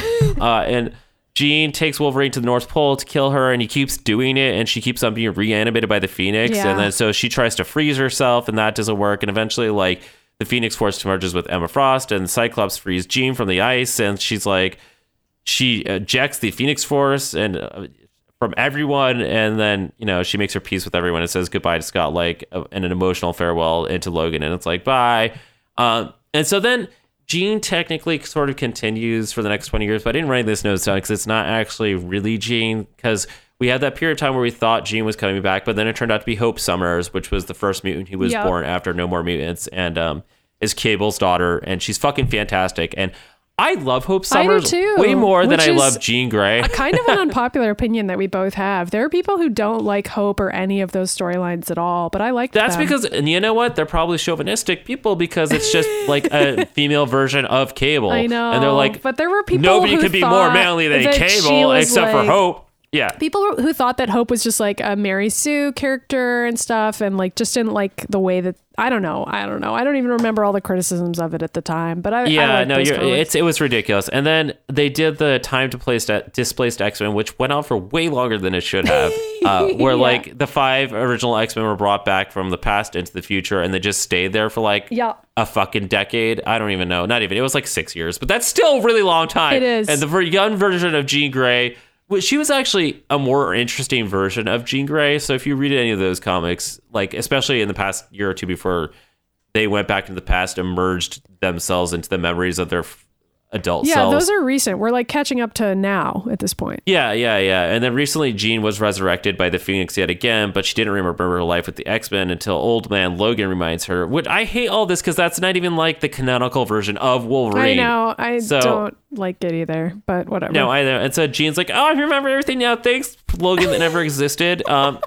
Then she catches up on the events of everything that's going on in the past 15 years, and she's like, I want to work towards a better nation and for mutants, and starts leading the X-Men along with like Kitty Pryde and Storm. So that's where we are. Yay. And I don't really like her in the current comic books because she just is not I don't even a personality understand. I find interesting. I don't fully get like what they're trying to do with the character at this point. So I don't know. I don't like the idea of her being back, but that's just me. I don't know. Whatever. Yeah. I think a lot of people feel that way. I am not the only person who feels that way. I know. It's We not a definitely feel that controversial way. thought.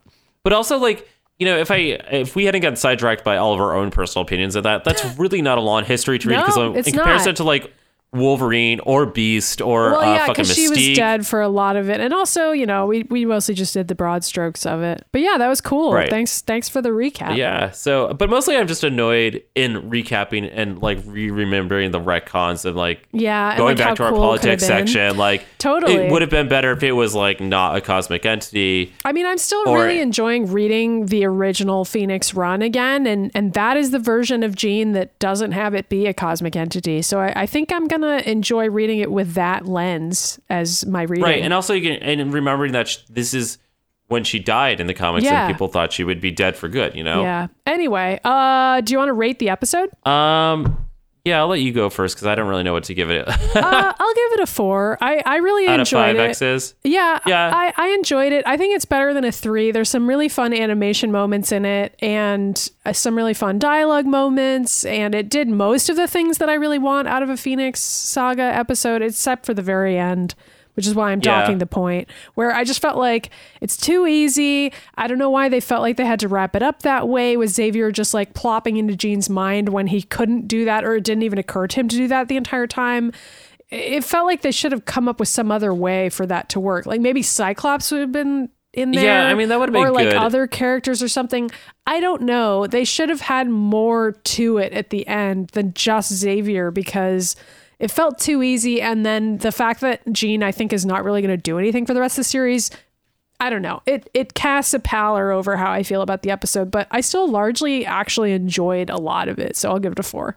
How about you? I'll probably give it a 3.5 out of 5 X's. Because it's like not a strong enough episode for me to warrant it as a 4 for a lot of the same reasons that you just listed, but it's still a really fun watch. Yeah. And I laughed a lot. But it's not very consistent in terms of writing, and a lot of the things that are said don't make a lot of sense, but it is really funny to watch all the like soap opera X-Men drama going on. Wolverine hates ducks. Rogue has lots of funny one-liners in there. And even also like Cyclops and Jean and Logan all just screaming at each other. But like, and I don't dock points for Xavier being a piece of shit because that's canon. Yeah, exactly. I just feel like it could have been like explained, a stronger story. And I don't know if this is on them really so much as that they are taking these two different like versions of the Phoenix that came out at totally different times and trying to like kind of them because they're taking like the 70s version and the 80s version together in this 90s adaptation. Exactly. I actually feel like this might answer the question that people have been asking us about why there are no good Phoenix adaptations. I feel like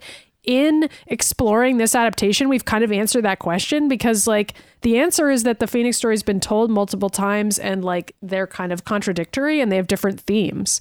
So how do you actually tell that story, Anyway, it's interesting. Right. No, I agree with you. It's really interesting is that the Dark Phoenix movie is supposed to come out this year, but now they pushed it back again. And it's like, the MCU has already announced that they're going to start integrating the X-Men. I refuse to engage in this segment this week, Ryan. I refuse. That's fine. This episode but I do want to mention that like they also recently were like that Jessica Chastain's character is supposed to be a combination of like Lilandra, Mastermind, Dazzler, and I was like, why is there a made up character that's like 5 different characters? Why not just have and her Emma? Be and I was like Lilandra. I don't know. Just have her or be Emma one Frost. Character. Well, she's the wrong age to be Emma, so I don't know. Anyway, it doesn't they even matter. They just need to reset. We'll get that next year. So I know. I think it's going to start this year. Honestly, I think we're going to get. I know hints you of that think in that, but I am in no hurry. I'm happy for them to take their time. Anyway, I just don't want them to release the Dark Phoenix movie. That's all. I don't either. I'd be fine with them burying it deep underground. So, you want to talk about who's gay? I think that'll be pretty easy. The X-Men are a metaphor for a lot of things, but one of those things is being gay. But sometimes it goes beyond symbolic. When the X-Men get real homoerotic. But which X-Men is the gayest today? Well, we already know the answer to that, and that it's Scott and Logan. Scott and Logan, the only two truly gay and wonderfully gay characters in this episode. It's like one of those things that like, okay, so like even at the beginning of this Dark Phoenix saga, it was like kind of like they were super flirtatious with each other, like in a way where Jean had died, and so they had to just kind of deal with it and hang out together, making salami sandwiches and kind of becoming friends. They started commiserating. They were and like sucking dick, Yeah, sometimes you just suck a little bit of dick, like in a friendly way, and then it just becomes something more over time. And we've seen that evolve, and now even with Jean like freaking out in her little corner, they've had to kind of deal with it together and cuddle. You imagine like if they did a modern version of the X-Men where they just kind of reset everything, and we're like, okay, we're gonna start from the beginning again, retell these stories, but like tell them in a modern way, because all these comics came out like before like you could even be like even bisexual or gay. And like if they did a version of this where conclusion like of that thought that Scott and Logan actually do date, because that would be incredible. yeah, but It I would think never but wouldn't that happen, make but- sense? I know it would never happen, but could you imagine if they did it that way? But I don't think they would stay together. I think they would like move on, and Scott would be like, Jean's back. I'd be like leave Logan, and then Logan would just go back to like I mean, it dating would be women. more Like I think that would interesting. be a thing. Yeah. Yeah. I don't know. I mean, who knows? Maybe Wolverine would like date Nightcrawler later. I don't know. I feel like Yeah, Jean oh my is God. the weird. The only two, like, I want to see. Logan has dated Storm, Right, and like yeah. they dated for a while again recently, I could and then see I forgot that. why they I broke mean, up. I think that would be fun if they like did that in these but like, hypothetical I would new love to see movies. him and Kurt be together too. Like, Logan doesn't even strike me as gay. So anybody that's like Logan's not gay, I'm like, you're probably right. I think he just is like he loves people. He's I don't think he. pansexual. Oh my god! Wait. I have to tell you this theory I had. Like, I came up with it the other day. So, like, have you ever noticed that, like, Wolverine's whole thing is that he, like, can't sleep or anything because he's always having, like, frequent nightmares all the fucking time? But, like, he's also always, like, in bed with somebody that he's, like, that he is supposedly in love with every time when he's, like, fucking them. He's, like, he's really emotionally attached to them. But in those moments that he does that, he also doesn't have nightmares. So I'm like, does he, like, emotionally invest himself into, like, partners because like It's like a it makes him coping feel- mechanism, maybe. yeah, like it helps him like sleep, like you know what I I don't mean? think Like any so writer has ever like established that. And also, like, when does Wolverine get actual therapy? Does that ever happen? No characters get okay, that would be fucking amazing. I would love to see a storyline where Emma Frost is like, we're gonna just fucking deal with this, and Logan's like, but I don't even want to. I don't even remember who I am. And I was like, okay, but first of all, yes, you do. You're just like at this point like lying. And I you're don't just know like why. specifically trying to repress it. Like, let's just go ahead and get all this shit out there and like remember Logan's all of just the like wars I mean, that you like with fought in. Logan's fucking drama, he's probably like us that are teenies, and when like a bunch of us like suddenly experienced amnesia because we were too goth. So Yeah. and he's like, I don't even know who I am anymore. Yeah. I'm a completely different person now. That's Logan oh, every James day. Howlett's dead. Only Logan exists now. Yeah. Why, how do we get on this? Oh, The point I is that don't know. Logan and Scott are dating and it's canon. The end. Want to do some reader mail? Yeah, let's do reader mail. The first email is from Harvey Dent. Harvey I Dent. thought it was just their email address, but then they Oh also my God. signed it that Fucking way. Batman shit is coming back in this episode. What's up, Harvey Dent? So Harvey says, hello. I recently found out about your podcast, and I really love your hilarious insight. Just wanted to ask a few questions. How did you two first meet? And what do you think about Cyclops' impending return to the comics? And have you ever read the Legacy Quest novel trilogy? And what are your opinions on Namor? Oh my God, this is so Woo. many questions. First of all, Namor is amazing. Yeah, oh my God, I want to fuck Who Namor. doesn't want to fuck Namor? Namor wants to fuck Namor. I don't know anything about Cyclops' impending return. Ryan probably can answer that, whatever that's in reference to. They, I mean, like it's like everything else. This is where I'm like, I like, can't there's all deal with the sorts of new X-Men shit. currently. So first of all the X-Men just mysteriously died, but probably aren't dead. But in Right, a okay. previous Cable comic, the new Cable run where we have Kid Cable running around, he like goes and he meets up with Scott. He's like, "Hey, Dad," and it's just Cyclops. And I'm like, also Jean's back, so everyone's just back. Everyone's just back, yeah. I don't mind Cyclops being back Yeah, that's because okay, I think but I feel like a lot of this stuff that's happened in the recent years with the X-Men about who, like all of Cyclops' decisions and a lot of like all this crazy shit happened with the X-Men. I think it's because it was trapped in that MCU like Fox yeah, I fucking agree. hell. Yeah. And so they just didn't care what the fuck was happening. So I did like Cyclops becoming crazy like Xavier. I did appreciate that. Yeah, I feel like that is too. the right and direction it feels for like him. in character for him that he would follow that path. I'm okay with him coming back. I would like to see what's going to happen because there's a lot of changes that they need to make, and I feel like if they're going to be coming back to their roots, it's fine to have Jean and Scott back and get the fucking mansion out of fucking Central Park because that's been stupid since day one. Yeah. So What were the other questions? I'm forgetting. I know we have to answer how we met. We can answer that. Have we never explained? Surely no, people we haven't. know. I don't think we have, but this is good because there's one other podcast we do. Well, I do with Yes, which Katie is that's relevant. related to this. Yeah. it is relevant.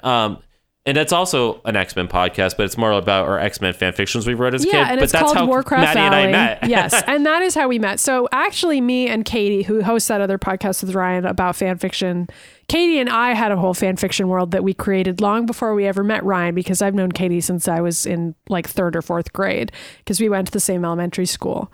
And then she moved away to the city where she and Ryan grew up, town rather, and they went to school together. And so she met Ryan and started writing fan fictions and stuff with him in middle school. And I was kind of like, who's this other random guy that Katie's writing fan fictions with now? And like, do I trust him? And like, then also Ryan and Katie dated for a while, which like is oh my God, funny. that is weird. But this was before any of that. It was just like my best friend Katie suddenly making friends with this other boy and me having to kind of adjust to that. But I met Ryan. Ryan was his delightfully flamboyant, ridiculous, and charming self. We were all like in 7th grade at the time or something. Oh my God. Can you remember that? There was like the first time that we came over and we were going to role play. Yeah, and, we like, did. We just were talking about this the other day, I think, when I saw we you. all had steaks together because I don't know why we were all obsessed with eating steaks. We were children and we all wanted to be Wolverine. I don't know. But we didn't even know about Wolverine. I remember yet. we met at Katie's house and we had been role playing separately with Katie. Yes. And like I came downstairs and like gargoyles were involved with the role play at that point. And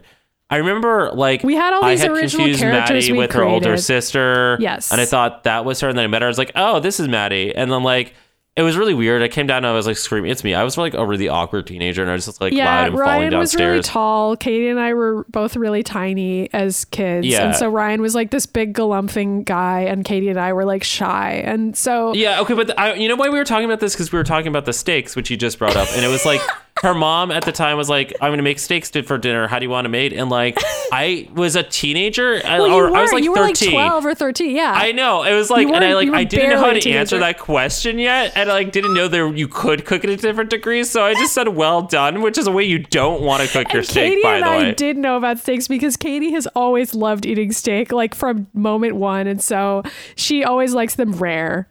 And so Katie made fun of you and was like, what the fuck? Because I couldn't eat my steak because it was too hard. So anyway, so then after that, Maddie and I. This is the main memory that we have. Also, didn't we put down play settings for like the X-Men or whatever the fuck? Oh yeah, we doing? did. Or And like at one point, Goliath was there and he got mad at me, and the Phantom of the Opera theme played when he got mad. But anyway, so we kept on role playing, but then Maddie and I branched off. Like Maddie and I started calling each other every day for like years. Yeah. By the way, like we'd get home from school and like I would just be calling her. Sometimes we'd call Katie and like we'd have 3-way calls and we'd like because we were like oh my God, 3-way calling so cool because it was new. Mm-hmm. There like conference calling wasn't a thing yet. Like AOL Instant Messenger and LiveJournal and all of those things existed, and we started like actually writing fan fictions and putting them online. And a lot of what we ended up doing, and Maddie and I, this is actually really cute, but like right here. At that age, Maddie and I started writing like the sci-fi series of Gino, which we made an episode of and we put up on our YouTube channel like years later. Yeah, but as Maddie adults. and I have been, but Maddie and I have been writing this like extensive like sci-fi universe for like 20 fucking years. But it's changed like a million times. I know, but we've talked about turning a lot of it into a podcast or something, which maybe someday we will, because like it's just like it's the main thing that we talk about besides the X-Men, but we can't talk to anyone about it. Yeah, because no one knows what we're talking about and no one cares. So but it's basically like, I don't know, Star Trek meets the X-Men or something. Yeah, I would say like Futurama, Archer, X-Men. That's usually what I go to. Yeah. Anyway, we basically just known each other since we were kids, and pretty shortly after we all got to know each other, the first X-Men movie came out, and we talked a lot about that in those early days on the X-Men podcast. Yeah, and then we made a bunch of like parody X-Men movies as yes. teenagers, which we also put up on the internet and laughed at. Yeah, and, but by the time we were making those, we had already known each other for like 5 years. We're still making films. Like we're still making shit. We're making the show. We put stuff up on our YouTube channel, but also like Maddie and I really want to make like a time travel series, which we'll get to someday. Well, yeah. I mean, none of this stuff is going to end. This is just what we do. This is just how we are. We started out setting down play settings for the Gargoyles characters, and that is how we will end things. Doing we will do it every day. Okay. The other question was, have you ever read the Legacy Quest novel trilogy? I haven't. I don't know what those are, but that sounds like something you would read. I read like one of them as a teenager, I believe, and I can't remember any of it. But now I'm looking at them on Amazon. I'm like, maybe I should just like rebuy these. Yeah. And, like.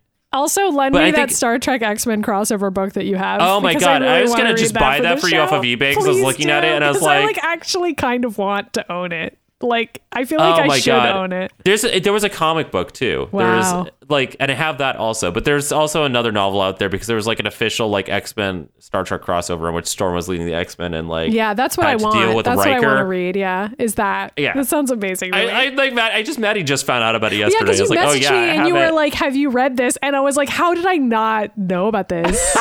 There's comics too. I'll get that for you. Okay, great. Anyways, That's quality stuff. Thanks for the reader mail, Harvey. All right, let's move on. Yeah, Harvey Dent, that was pretty insightful. The next one is from Clinton that says, "Hi again. I have a take on what I think the MCU might do." Here we go. Oh my god. Okay. Fuck. All right. And what I'd probably do in their current situation to introduce the X-Men into the universe, and wanted to get your take on it. My version would be a post-credit scene where Nick doing this to us. Okay, sorry. we keep do it to going, ourselves. Keep going. All right. My version would be a post-credit scene where Nick Fury is at a table with half being heroes who survived the snap and half who did not. They're casually debriefing after the events of the film when Fury states, "Well, while we're rebuilding the Avengers, at least the X-Men can handle any big messes that pop up." To which the people at the table who survived the snap look at each other confused, followed by one of them saying, "The who now?" This is akin to a take you've previously proposed, but slightly tilted. In my take, it's not that a Fury knew of a secret group of mutants, but rather that, however, they fixed the snap, altered history in such a way the X-Men have always been a part of the MCU now, which only those dusted by the snap seem to know of. I like that What's your idea, opinion of this actually. direction? That's a fun twist on that. I like that. Do you like it? I don't know how I feel about this whole concept of after the snap comes back, I reality's don't know just how they're going to different. do it. So it's like, I don't know if I it's going to really be a don't different know. universe or what. I don't know. See, this is why at the end of Deadpool 2, I thought they were going to do something like that because he like steals the time travel device at the end. Well, I think they leave that like open ended so though. I was kind of like, oh, maybe they'll have that be the way that Deadpool's going to travel to the MCU or something. Yeah, I don't know yet. We'll see what ends up happening. I think there's maybe some way you could use the Infinity Stones for a way to justify all this shit. I don't know though. I think if anything, they'll eventually just reveal that Scarlet Witch is not actually like a. Well, they'll have to reveal she's a genetic mutant. creation. That's easy. Yeah, like the whole thing they've been so far is We've like they just literally briefly said were like. this on the previous episode, Ryan. No, but like I know, but it's like they briefly say for a second they're like, oh, Scarlet Witch was like enhanced by like a procedure. That's all they say, but they don't really like. They don't even say that. They're just like she was enhanced by something. Don't they say that the Infinity Stone or whatever the fuck, the stupid cube thing that used to be a thing, The Cosmic Cube? Yeah, before it was an infinity thing, it was the cube. An infinity Wasn't thing. that what I don't did fuck it? They keep on like changing it because they like. I thought they said that Scarlet Witch was like affected by the cube or something. I feel like they maybe. did I say don't that. know. I don't care, but I think that was in there. It doesn't matter. I do want to though. throw out there at the end of Daredevil, I think we touched a bunch of this, but at the end of the season 3 of Daredevil, they referenced Lady Deathstroke's dad in the adamantium and Bullseye. You said that on the last episode of the show. I can't keep track of how many times I repeat things. All right, anyway, my so God. Well, to finish this reader mail, whichever way they go, I hope they use your special thirsty version of the X-Men for their adaptation, like how X-Men the animated series heavily influenced the Fox movies. Maybe they can go even get Cupcake for the soundtrack. They should listen to this podcast and have that be what influences the scripts instead of going back and watching X-Men the animated series. That should definitely be what it is. I agree. One more email from Claire, Yay, who we haven't heard from in a Claire. while. Claire writes, well, this is embarrassing. I kept listening to episodes and wondering when my email would show up. I knew remember you were this email, batching yes. recordings, but it had been a while. Turns out I never actually sent the email. So I just imagine that you got this shortly after Halloween. Oh, I'm so sorry, Claire. Okay. Hey, Maddie and Ryan. It says message from November 10th. Hey, Maddie and Ryan. Much like Jean Grey, I too have assumed a new and more powerful form. This joke will make no sense to listeners, so if you want to, you can explain that I have finally made a new email account under my actual name and not a dumbass dead name. Yay, Okay. Claire. Now we'll always know it's Claire before we're opening the email. Hope your autumns have been okay thus far. Evidence Evil sounded exhausting but cool. Your description of the battle in the Savage Land in the last episode, note like 4 episodes ago, reminded me of a game of Civilization where you go way too far down the tech tree on one branch but completely neglect others and end up fighting a battle with half of your other units being futuristic robots and other half using clubs and bows and arrows. I don't know anything about Civilization. I totally but understand this. So I was gonna this sounds like a Maddie game. So yeah, I played Civilization. I get it. I play a lot of video games, but I can't deal with any of those strategy games. I'm just management shit? so Yeah, yeah. I like oh that my stuff. god, I can't fucking deal that. And I know you like it. And I'm I can't. It's too much for me. It's like the same thing where Gita really fucking loves SimCity, and I'm I enjoy watching you play it, but I just don't. I can't she likes play any of Dwarf these sim Fortress games and stuff like that too, though. She likes I can't. crazy games. Anyway, continue. On the topic of video games, now that you are doing your playthroughs, which have been great, by the way, what genres do you think best or could capture what makes the X-Men great? Is it a combination of action or a dating simulator? Of course it is. See you X time, Claire. Ended November 10th message. Anyway, hope you've been doing really well. Really liked all the holiday videos you put out, especially the Scott Jean holiday baking skit. Good stuff. Happy New Year to you both and all the other mutants out there. Thanks, Claire. I think I would love to see an X-Men dating simulator, but I know that will never happen. But in my fantasy world, it would be perfect because X-Men is the biggest superhero soap opera out there. It is, and also all the X-Men should be able to date each other somehow. It just makes sense. I mean, we had that fan who made the game I know, for us. we need to do that. Us going on a date with Wolverine, and we played it, but it's going to come out after we're done with the Wolverine game. We'll put up a game. Let's Play of that eventually, and that'll be really great. Yeah, no, it's so... and we shouldn't spoil it, but that's a really fun game. But yeah, what we're picturing would be a dating sim where you could actually date more than one of the X-Men, and maybe you play as Wolverine or something. I don't know. You figure. Well, here's the thing. You know what? Or you play as Gambit. That would be in character for Gambit. Oh my god, that would be really. Or all. Nightcrawler. Yeah. So here's the thing: is I feel like they have done a lot of variations of X-Men genres for video games because they've had there's there's the Marvel fighting versus games, Capcom. They have there's all the Marvel arcade games, Ultimate Alliance games, which are sort of more and then they RPG. have the side-scrolling arcade game, which is a beat 'em up. So they've had fighting, they've had beat 'em up, they've had all these action platformers. Then they did a 3D platformer, which was the X-Men game that I have on the Wii. It's not very good. It's the one where you play as 3 random mutants and then the X-Men assist you. Oh. And then they have the X-Men Legacy games, which there were only 2 of. But they were dungeon crawlers, which they just announced that they're doing a 3rd Avengers Ultimate Alliance, which will have some X-Men in there because it has Wolverine. I felt like the X-Men Legacy games were probably the best format for the X-Men because you could choose between... It's just like the Ultimate Alliance games where you can choose between all these different superheroes and utilize whichever powers you feel is best to bring with you on the mission. That's cool. When they had briefly that online MMO, Marvel Heroes, which I really loved. No, I do remember that game. That thing crashed, and what's so sad about that is that you can't even get it anywhere to play for fun. because it's just gone now, right?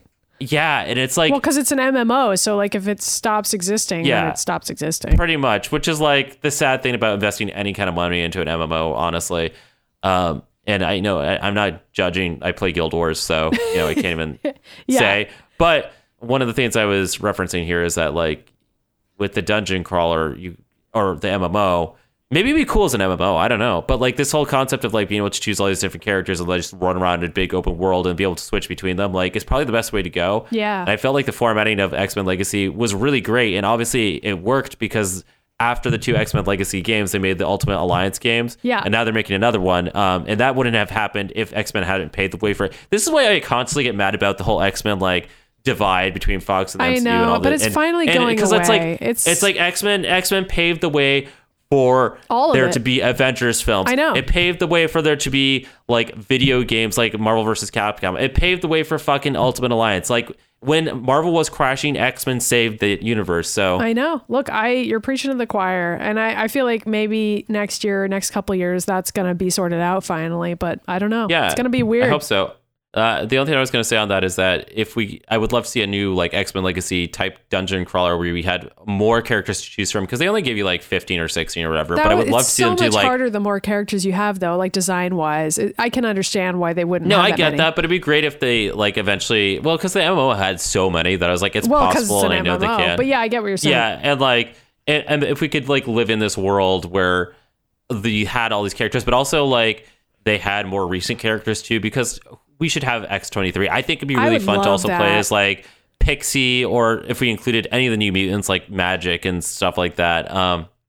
I would really love to play as Rockslide. I think that would be a lot of fun. A lot of some of these newer mutants. So yeah, I think that would be really cool. But you never, it's really dependent on all the rights issues that are going on right now. And like, I don't know where the chips are going to fall with that. Like, I'm sure Capcom is hoping that things go differently because I mean, you said it. Well, you're on another podcast where you mentioned that. Well, that's what I think is going to happen is the Capcom is going to manage to get the rights to some of those properties again. I don't think they'll do a DSLT thing. I think they'll do what they did with Marvel vs. Capcom. Well, remember Marvel vs. Capcom 3 and then like a couple years later they did. That was why in my prediction of how they would do it, I included that as a potential option as a re-release of the game itself because they had like the Marvel vs. Capcom 3 Ultimate or whatever the fuck it was called, where it was just like a re-release of the game. Yeah. Anyway, they might do that. I don't know. Yeah. I hope so. I mean, that'd be cool. I do really want to read these Legacy Quest trilogy books again. And you can buy the Omnibus on paperback for like $13. So I don't know. Wow.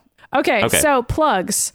Yes. We are on Twitter. I don't know what order to do plugs in anymore. We do a different order every week. We're on Twitter. You can find us on Twitter. The main place you can find us for any kind of Mutant Ages stuff is on Twitter at the Mutant Ages. It's a good place to go for that. That's where we post almost everything and also other X-Men related media. And you can find me on Twitter at Ryan Pagella. And me on Twitter at Mitty Myers. And we also put up other stuff on other websites like YouTube. We have a YouTube channel called Atomic Blue Productions where we put up a ton of Mutant Ages and X-Men related content like the Snacksmen skit that we've been referring to a lot on this episode because it's very relevant and just other really fun stuff. And we also have a Patreon. We have a Patreon, an Atomic Blue Productions Patreon, where you can get bonus audio and video content, behind the scenes stuff, all kinds of fun rewards. If you want to kick us $1 or more than that, we would really, really appreciate it. Yeah, every little bit helps. And also, if you want to leave us some reviews on iTunes or whatever you use, that would be fantastic. Or tell a friend that you enjoy us. Tweet going about on about us. which X-Men are fucking. Yeah, tweet at us. And also write into us at themutanages@gmail.com because we'll read your shit on the internet. And we like to. We actually love having these conversations because that just went on for like a whole additional half an hour. Super fun. You know what? If you want to guarantee the episodes are longer, just keep asking us more questions about the MCU and the Fox properties because we cannot resist talking about it for 12 years. So, or you could just write in about whatever you want. You could tell us, actually, that's like a fun prompt. You could tell us how you would introduce the X-Men in the MCU since apparently that's the new tell that. Or unofficial prompt that you could send into the mutanages@gmail.com. I keep on telling Maddie that like the X-Men MCU section needs to have its own segment on this show and she's refusing. I just don't want another segment on the show because there's like 4 segments and they're all like 30 minutes. I know. And they really are. We've already gotten so good at making episodes short. This week, not so much. We're pushing up to 140, but we've been so good lately at doing an hour and a half. So I'm just trying to keep us on track. Catch your breath, Maddie. Anyway, we're done with plugs, which means we'll see you next time. We will see you X time. Call me Wolverine. Yeah, I was gonna say I can't call Wolverine because he's fucking Cyclops currently, but maybe afterwards. Good point. He'll call later. But I don't want your secondhand Cyclops come. Fuck that. Yeah, that's disgusting. Clean up before you come over. That's seriously the rules.